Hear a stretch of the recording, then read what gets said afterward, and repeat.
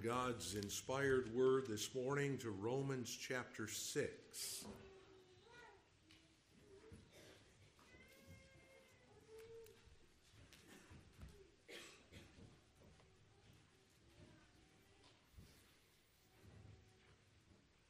As we continue our consideration of the wonderful truth of our justification by faith alone, in Christ alone, we read Romans chapter 6. What shall we say then? Shall we continue in sin that grace may abound? God forbid. How shall we that are dead to sin live any longer therein? Know ye not that so many of us as were baptized into Jesus Christ were baptized into his death? Therefore we are buried with him by baptism into death, that like as Christ was raised up from the dead by the glory of the Father, even so we also should walk in newness of life. For if we have been planted together in the likeness of his death, we shall be also in the likeness of his resurrection. Knowing this, that our old man is crucified with him, that the body of sin might be destroyed, that henceforth we should not serve sin. For he that is dead is freed from sin. Now if we be dead with Christ, we believe that we shall also live with him, knowing that Christ, being raised from the dead, dieth no more. Death hath no more dominion over him. For in that he died unto sin once, but in that he liveth unto God. Likewise reckon ye also yourselves to be dead indeed unto sin, but alive unto God, through Jesus Christ our Lord. Let not sin therefore reign in your mortal body, that ye should obey it in the lust thereof.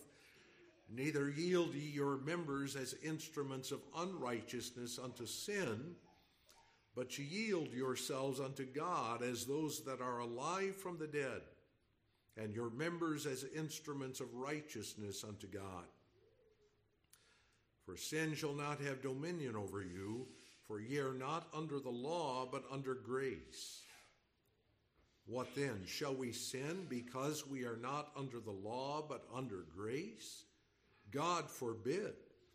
Know ye not that to whom ye yield yourselves servants to obey, his servants ye are, to whom ye obey, whether of sin unto death, or of obedience unto righteousness? But God be thanked, that ye were the servants of sin, but ye have obeyed from the heart that form of doctrine which was delivered you. Being then made free from sin, ye became the servants of righteousness. I speak after the manner of men because of the infirmity of your flesh. For as ye have yielded your members servants to uncleanness, and to iniquity unto iniquity, even so now yield your members servants to righteousness unto holiness. For when ye were the servants of sin, ye were free from righteousness. What fruit had ye then in those things whereof ye are now ashamed? For the end of those things is death. But now being made free from sin and become servants to God, ye have your fruit unto holiness, and the end everlasting life. For the wages of sin is death, but the gift of God is eternal life, through Jesus Christ our Lord. I also call your attention to the familiar words of Ephesians 2, verses 8 through 10. For by grace are ye saved, through faith, and that not of yourselves, it is the gift of God, not of works, lest any man should boast. For we are his workmanship, created in Christ Jesus unto good works, which God hath before ordained that we should walk in them.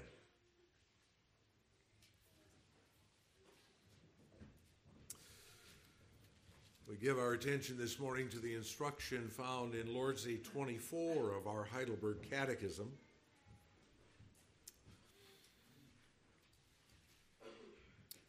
The Catechism having set forth the truth of our righteousness in Christ, which righteousness is only by a true faith only. The questions are asked in Lord's Day 24, but why cannot our good works be the whole or part of our righteousness before God? Because that the righteousness which can be approved of before the tribunal of God must be absolutely perfect and in all respects conformable to the divine law, and also that our best works in this life are all imperfect and defiled with sin. What? Do not our good works merit, which yet God will reward in this and in a future life? This reward is not of merit, but of grace. But doth not this doctrine make men careless and profane? By no means. For it is impossible that those who are implanted into Christ by a true faith should not bring forth fruits of thankfulness.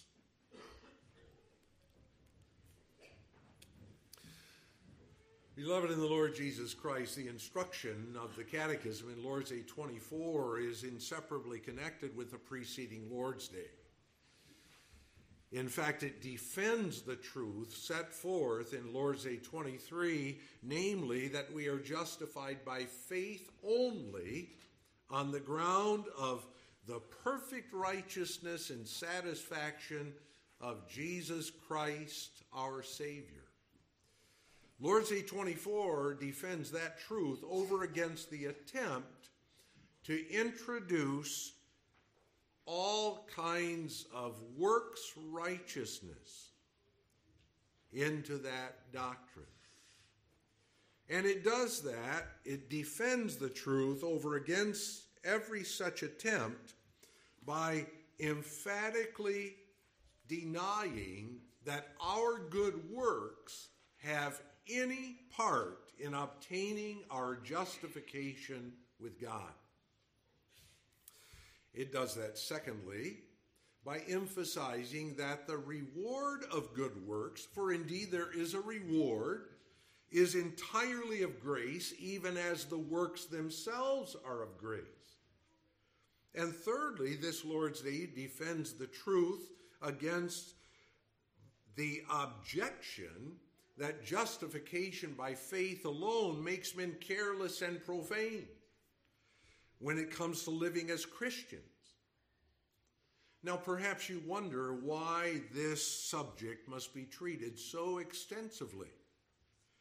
Clearly, the main reason that such treatment, extensive treatment, is given is because of the controversy with Roman Catholicism in those years following the Great Reformation and the restoration of this beautiful doctrine of justification by faith alone. But must we continue that controversy today? Certainly the truth of righteousness by faith alone is taught in our churches. There's no question about that, is there? But I submit to you, beloved, there are indeed reasons why we must continue to emphasize and to consider this question at length, even apart from the fact that we continue the good practice of preaching through the instruction of the Heidelberg Catechism. And there are, in fact, 4 and perhaps more reasons to do so. In the first place, we ought to remember that we are still called to stand head to head against the error of Roman Catholicism. That error is a fatal attack upon the very heart of Christianity. we maintain salvation by grace alone. Rome teaches that salvation comes by works which proceed from grace. It's not the grace that saves, it's the works that come from grace.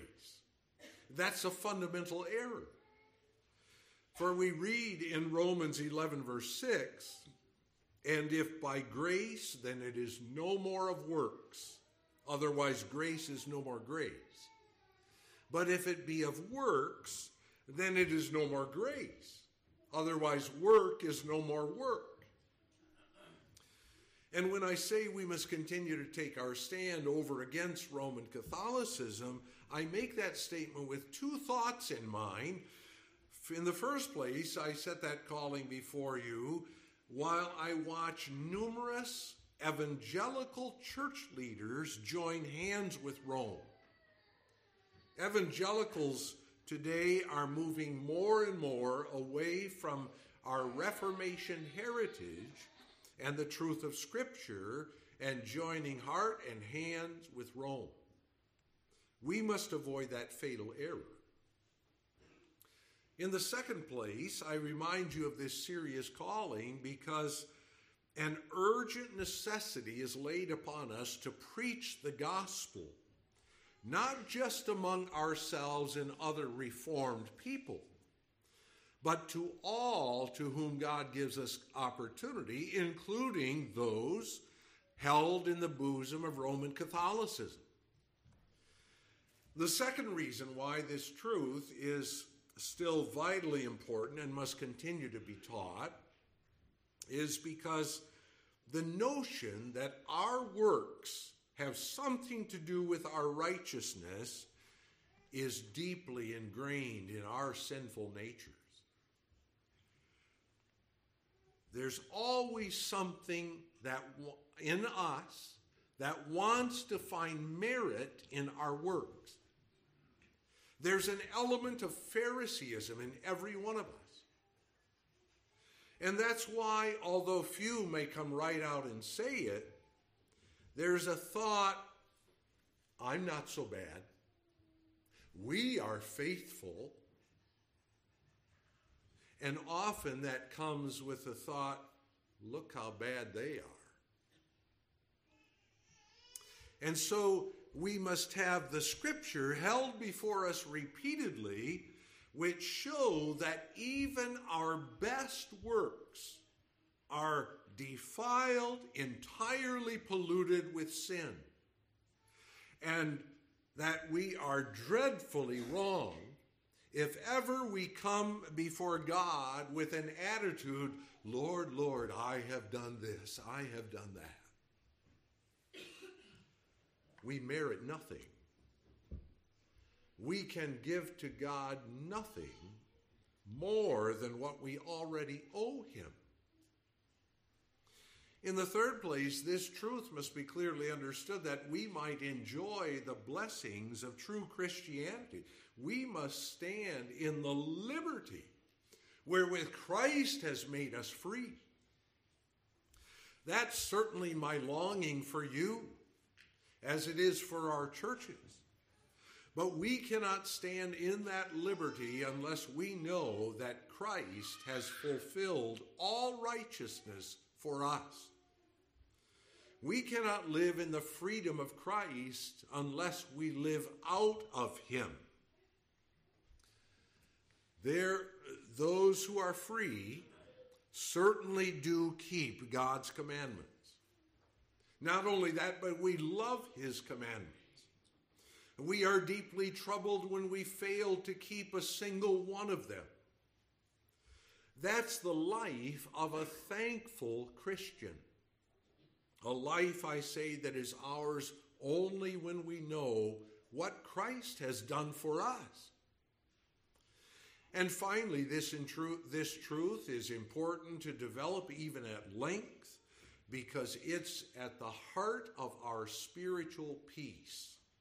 Therefore, being justified by faith, we have peace with God through our Lord Jesus Christ. Romans 5, verse 1. You and I cannot have a moment's peace with God except we know that we are forever righteous with him. And that assurance is given us by God by focusing upon Christ, by faith in him. So we necessarily spend additional time with this doctrine today and examine today the relationship between justification and good works. And as we consider the truth set forth in our Heidelberg Catechism, we find these three things. Number one, justification is entirely of grace. Number two, good works are the fruit of justification. And the third thing we consider is the impossibility of a careless Christian. Having considered last time the truth of justification by faith alone, Lord's Day 24 now emphasizes that our justification is entirely of grace. Because the Reformed faith maintains the truth that God is God alone, a sovereign God, the Reformed faith also confesses that salvation is entirely a work of divine grace. Grace alone has always been the pivotal issue in the history of the church. Almost every error concerning man's salvation is an error that has its departure in the denial of grace alone. That denial is often very subtle.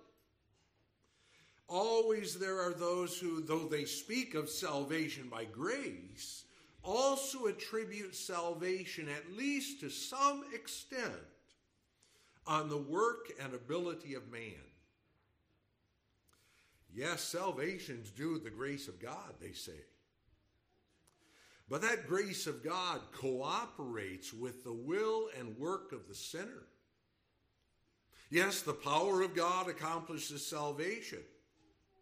But that power, they say, takes effect only in connection with the sinner's willingness.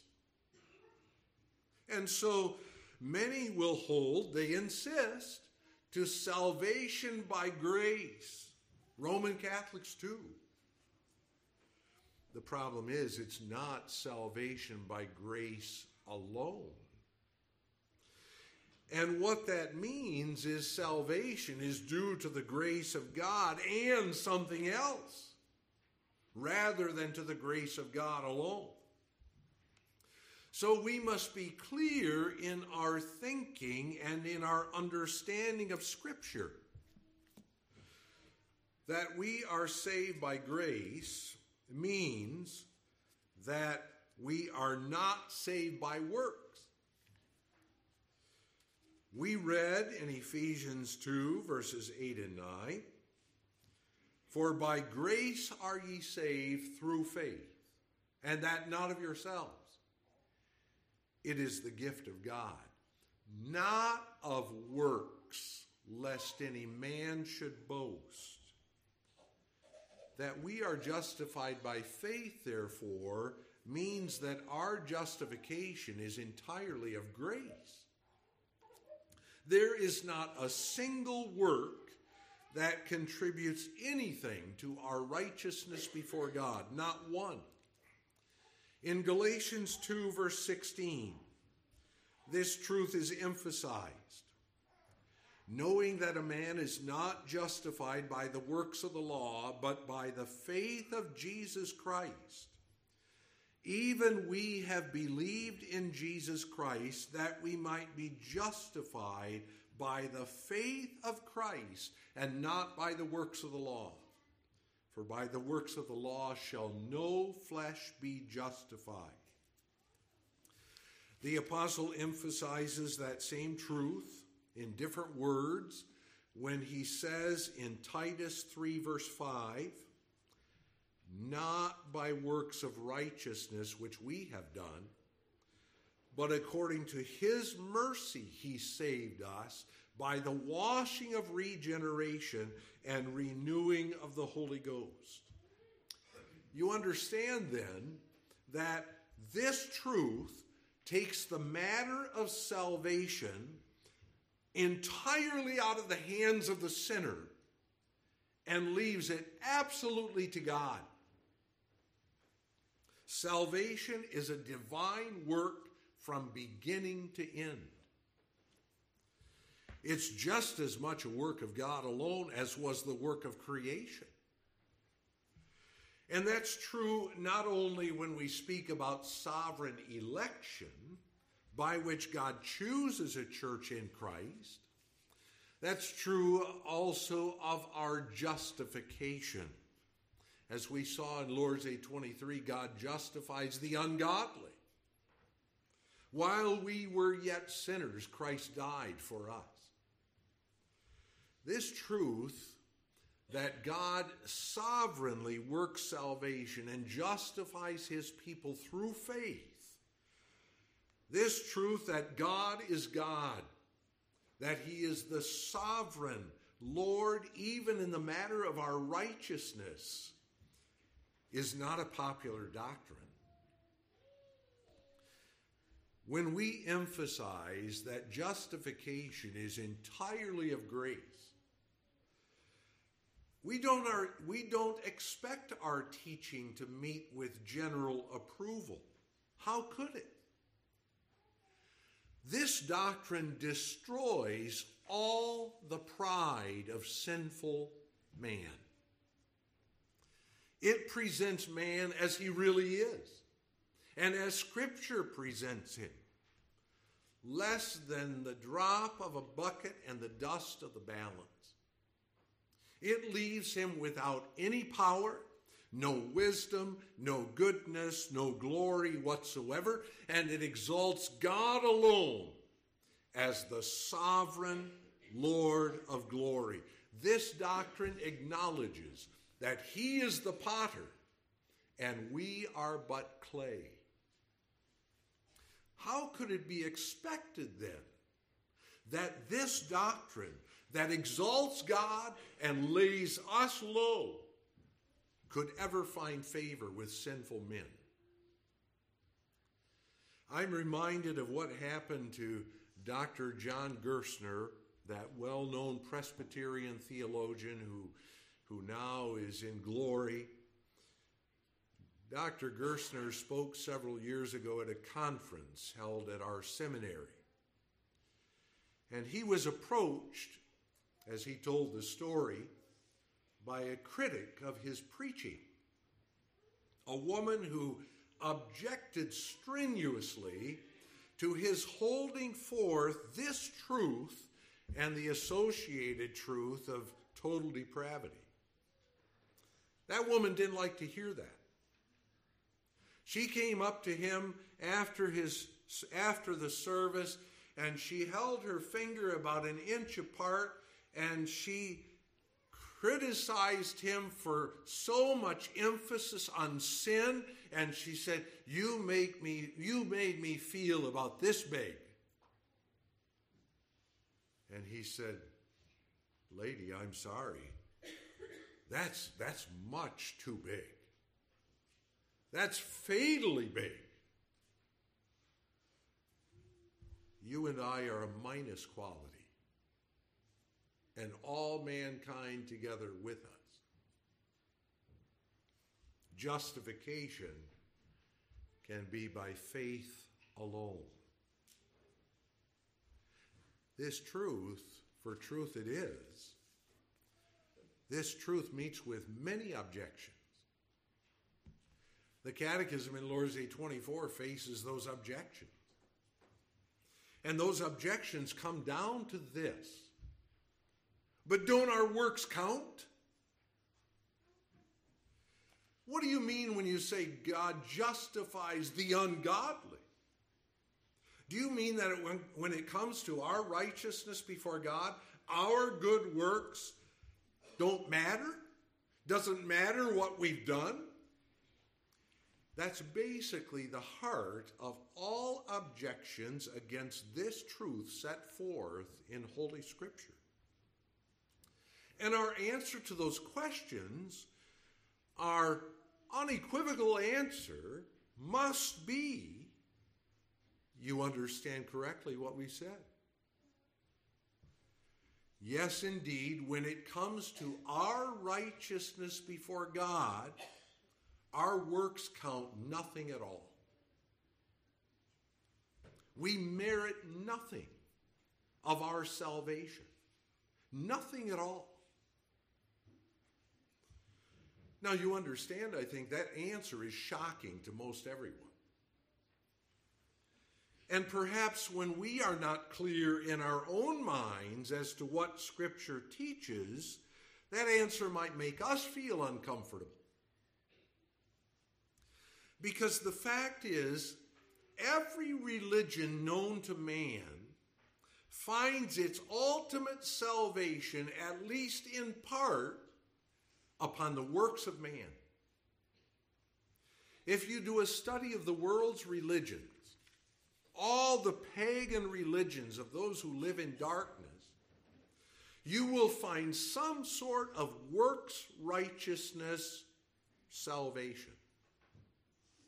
And as I implied earlier, that's rooted in the fact that our pride, our sinful pride, refuses to acknowledge that God alone saves and that God alone can save. Man refuses to acknowledge just how sinful he is. He will always deny the truth of total depravity. And that's why also, even in the nominally Christian church, our answer, which is the answer of Scripture, don't forget, that answer is found unacceptable. At the time of the Reformation, the objections to this truth came from the Roman Catholic Church. The Roman Catholic objection and error has its root in Pelagianism, that ancient heresy that Augustine did battle with. Rather than give up the idea that man's good can merit, Rome denied the truth that justification, our righteousness, is a legal declaration by which the sinner is declared righteous solely for the sake of Christ's perfect satisfaction, righteousness, and holiness, and his merits on the cross. The Roman Catholic Church teaches Christ merited our perfect righteousness.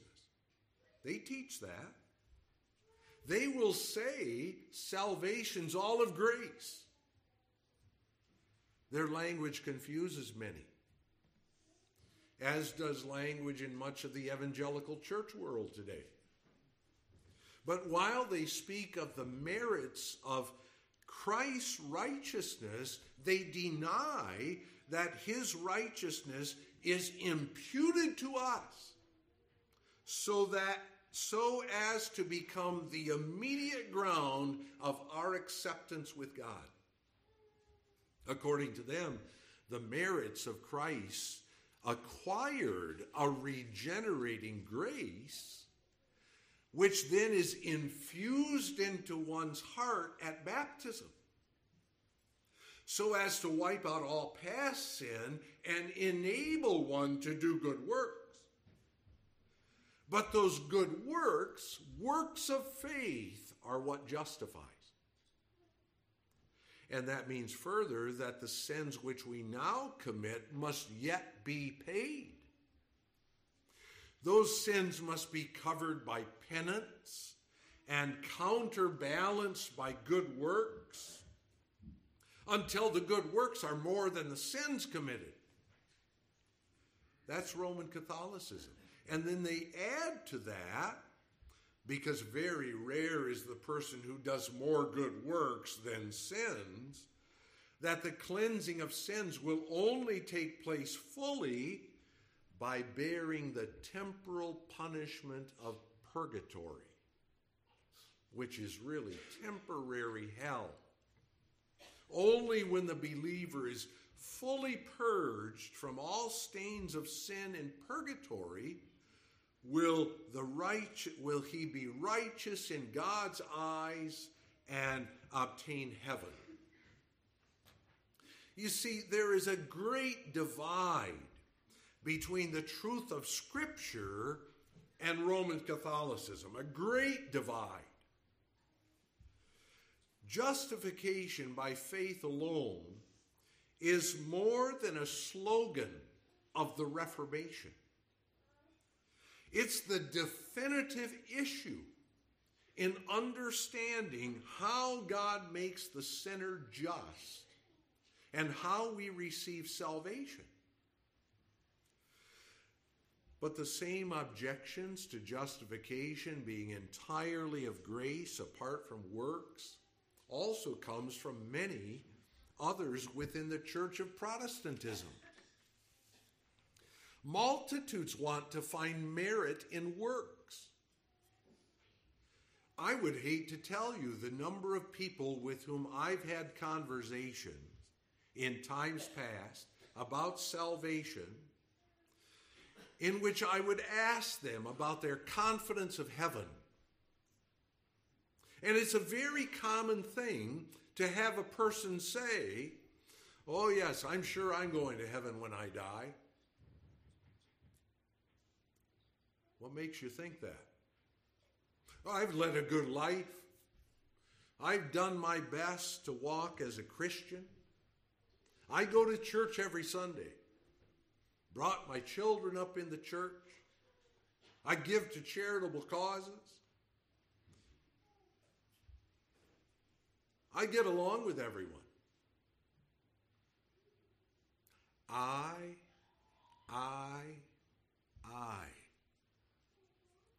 And when I hear such an answer, I tremble. And I've heard that kind of talk even from people within our own churches. Ask them to give account of their hope and their salvation, and they immediately point to their works. I tremble. When that's one's perspective, there can only be one response. I fear, my friend, you do not know what it is to be saved. Because that perspective is clearly spoken of by Christ in Matthew chapter 7 in the most fearful terms. Those who stand before Christ in the judgment and bring to him their wonderful works will hear the words, "I never knew you. Depart from me, ye that work iniquity." The man who's drowning in a rushing river may grasp at every straw and twig that comes within his reach. But as surely as the straw gives way and the drowning man sinks, so sure it is that all works and all means that would be used by us to preserve our life shall surely fail. Without Christ, we perish. Whether those works be robed in religion or prayers, or be entirely outside religion, makes no difference. If salvation is not of free grace, sovereign grace, we have no righteousness. Make no mistake about it. Our life is in Christ alone. Why cannot our good works be the whole or part of our righteousness before God? Because that righteousness which can be approved by God before the tribunal of God must be absolutely perfect and in all respects conformable to the divine law, and also that our best works in this life are all imperfect and defiled with sin. Our works are never perfect. Never. It's true that we who are the children of God live by faith. That's true. That doesn't mean that our old man is no longer there. That old man of sin still influences everything we do. So much so that Isaiah writes in Isaiah 64 verse 6, as our catechism refers to it, but we are all as an unclean thing, and all our righteousnesses are as filthy rags. And we all do fade as a leaf, and our iniquities like the wind have taken us away. And if we examine our own conscience and place all our works in the light of God's holy word and his requirements, we'll confess that too. Our works are defiled with sin, all imperfect. Even our best works, even our prayers, for example, which we carefully pray and give full concentration to. And how often do we do that? But even they are defiled with our imperfections and sins, so that they must be sanctified by the Holy Spirit and prayed in Jesus' name. But besides, the very nature of our calling before God makes all merit impossible. Suppose that our works of faith were perfect. They are not. But suppose they were. Would they then merit anything with God? Would they earn anything with him? It's claimed by many that in paradise, Adam had the capability of meriting eternal life. They refer to a covenant of works. Well, you find nothing in Scripture of that. Nothing at all. And the reason is, man can merit nothing by his good works. Why? Because we're obligated to do good works. Every person must do good works. That's his or her calling before God. Failure to do good works brings damnation. But the exercise of good works does not merit. It was simply our obligation. And so the Catechism points us to Luke 17, verse 10. So likewise ye, when ye shall have done all those things which are commanded you, say, we are unprofitable servants. We have done that which was our duty to do. Heaven is not some kind of manufacturing plant which a man earns as wages. God doesn't want wage earners in his house. He will have free sons and daughters serving him willingly, whose justification has been entirely of him, sovereignly worked of his grace alone. What then? Is there no place for good works?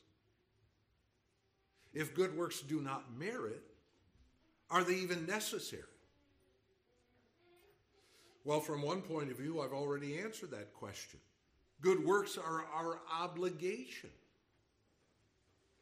No man escapes the calling to love God and to walk perfectly in all good works. But there is certainly more for the Christian. For us, good works are the fruit of justification. The fruit of justification. What God has formed as a good tree must bring forth good fruit. Do we do good works? Do Christians bring forth the fruits of righteousness? Yes, indeed. We speak of righteousness by faith, beloved. But don't forget that truth stands in connection with the whole counsel of God. And the scriptures plainly teach that faith without works is dead. Works can never merit. Works are never performed by the Christian in the attempt of earning something with God. But faith is seen in its fruit. And the fruits of faith, the fruits of righteousness, are good works. No question about that. And we don't talk merely of appearance, because appearances can deceive. There are those who appear clean on the surface, but inward they are full of dead men's bones and of all uncleanness, as Jesus said. There are those whose works are not motivated by thankfulness to God, but are forced by their own circumstances, family pressure, pressure from the church, a desire to show social conformity. So when we elders have to labor with someone who's wayward, we have to be sure as best we are able that we're not being deceived by mere conformity, outward conformity. Why is the person walking the way he or she is? What are the issues of the heart involved in that sinful walk? Because again, it's possible for one to conform merely to fit into the church, to fit into family.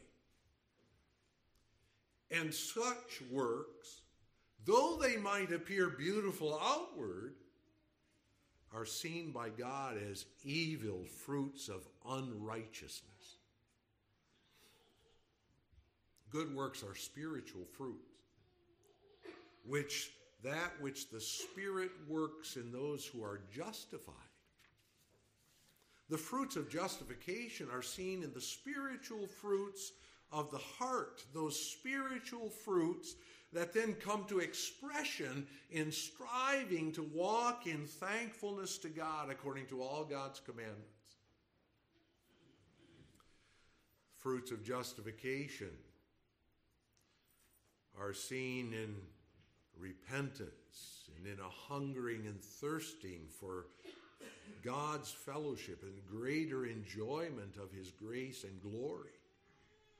They are the fruits of a spiritual sensitivity for the honor of God and a desire to glorify Him. Justification bears fruits in the consciousness of God's absolute holiness and the exceeding sinfulness of sin, in the fervent desire to humble ourselves before God in submission to His holy word and will. And as the fruit of justification, good works also have their reward. That's certainly biblical. We read in Matthew 16, verse 27, for example, "For the Son of Man shall come in the glory of His Father with His angels, and then He shall reward every man according to his works." Not because of his works, according to his works. That reward is not of merit. It's entirely of grace. so our merciful God encourages us in our walk of faith. So the reward of grace is this: Christ merited everything for us. He merited our righteousness, the forgiveness of our sins. He merited life everlasting. He merited for us the privilege to do good works, not only in this life, but also in the world to come. Christ merited our gifts with which we serve him. Christ merited it all. And so the joy of our hearts in serving God is a joy worked by the Spirit of Christ in us. He fills our hearts with deep gratitude, with the desire to serve him. It's all of him. As we read in Ephesians 2 verse 10, for we are his workmanship, created in Christ Jesus unto good works, which God hath before ordained that we should walk in them. What shall we say then about that final objection? Doesn't this doctrine, all of God, none of us, make man careless and profane? Impossible. Impossible. That a Christian, a true child of God, should have a careless attitude about how he lives? It's impossible. The Apostle Paul faced essentially this same objection when holding forth the truth of God's absolute sovereignty and salvation. We read it in the opening verses of Romans 6. We read it earlier. What shall we say then? Shall we continue in sin that grace may abound? If salvation's all of God, none of us, if justification is entirely of grace, works contribute nothing, why shouldn't we just live as we please, without regard to doing good works? And the answer of the inspired apostle was this: God forbid. How shall we that are dead to sin live any longer therein? You know that objection cannot arise from the Christian.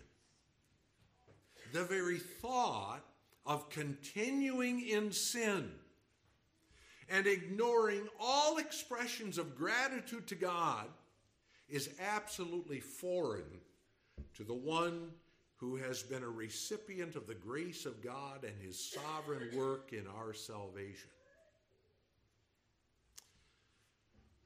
Perhaps I can use an illustration to get this point across. Picture, if you will, a married woman who claims to be a Christian and a husband who is a powerful example of demonstrating the loving Christ. He's a man who willingly gives himself for the sake of his wife, who provides for her, who loves her, who watches for her spiritual and physical welfare and all the rest. But that husband has to go away for a while. Perhaps it's his business that calls him away for a while, let's say even a month. And while he's gone, he makes notes each day, and he emails his wife, he calls her, he texts her. He calls her at every opportunity to talk with her, to find out how things are going for her and the children, and to tell her of his day, to have fellowship with her, at least in that limited way. But his wife doesn't open his emails and doesn't look at his texts. When she answers the phone, she puts the phone on speaker and sets it down and pays little attention to what he says other than saying, uh-huh, to make him think that she's listening and cares. And still more, she decides that while he's gone, she will do things she wouldn't think of doing while he's around. So she sells various gifts that he has given her and spends money to buy the clothing of a whore and goes from bar to bar attempting to find a man to bring home with her each night. You say, what an abominable woman. What a picture of a wicked woman. It's impossible that a godly wife who has a godly husband should live that way. And you are correct. The church, which is the bride of Christ, cannot ignore her husband and reject him. When he sets his word before those whom he loves, they receive that word with a thankfulness that cannot be expressed and long to see him face to face. The people of God, justified by the precious blood of Christ through faith, cannot despise him and walk contrary to his word. John writes in 1 John 1 verse 6, if we say that we have fellowship with him and walk in darkness, we lie and do not the truth. A careless and profane Christian is an impossibility. It's a contradiction in terms. How shall we that are dead to sin live any longer therein? Oh yes, sin is still present with us. Constantly it seeks to gain lordship over us and to tear us down. But we who have been justified by the precious blood of the Lamb are dead to sin. That is, our attitude now has radically changed. We are converted.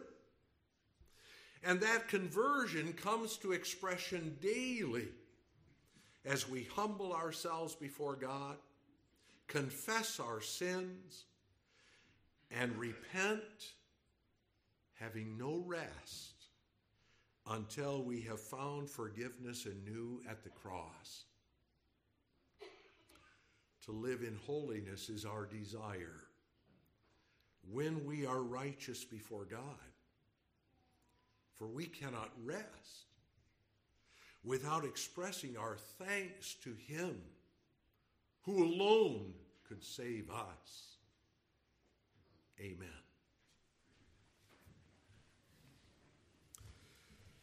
Heavenly Father, God of all mercy and all grace, we thank thee for thy goodness, for thy word, and for the truth which thou hast revealed to us.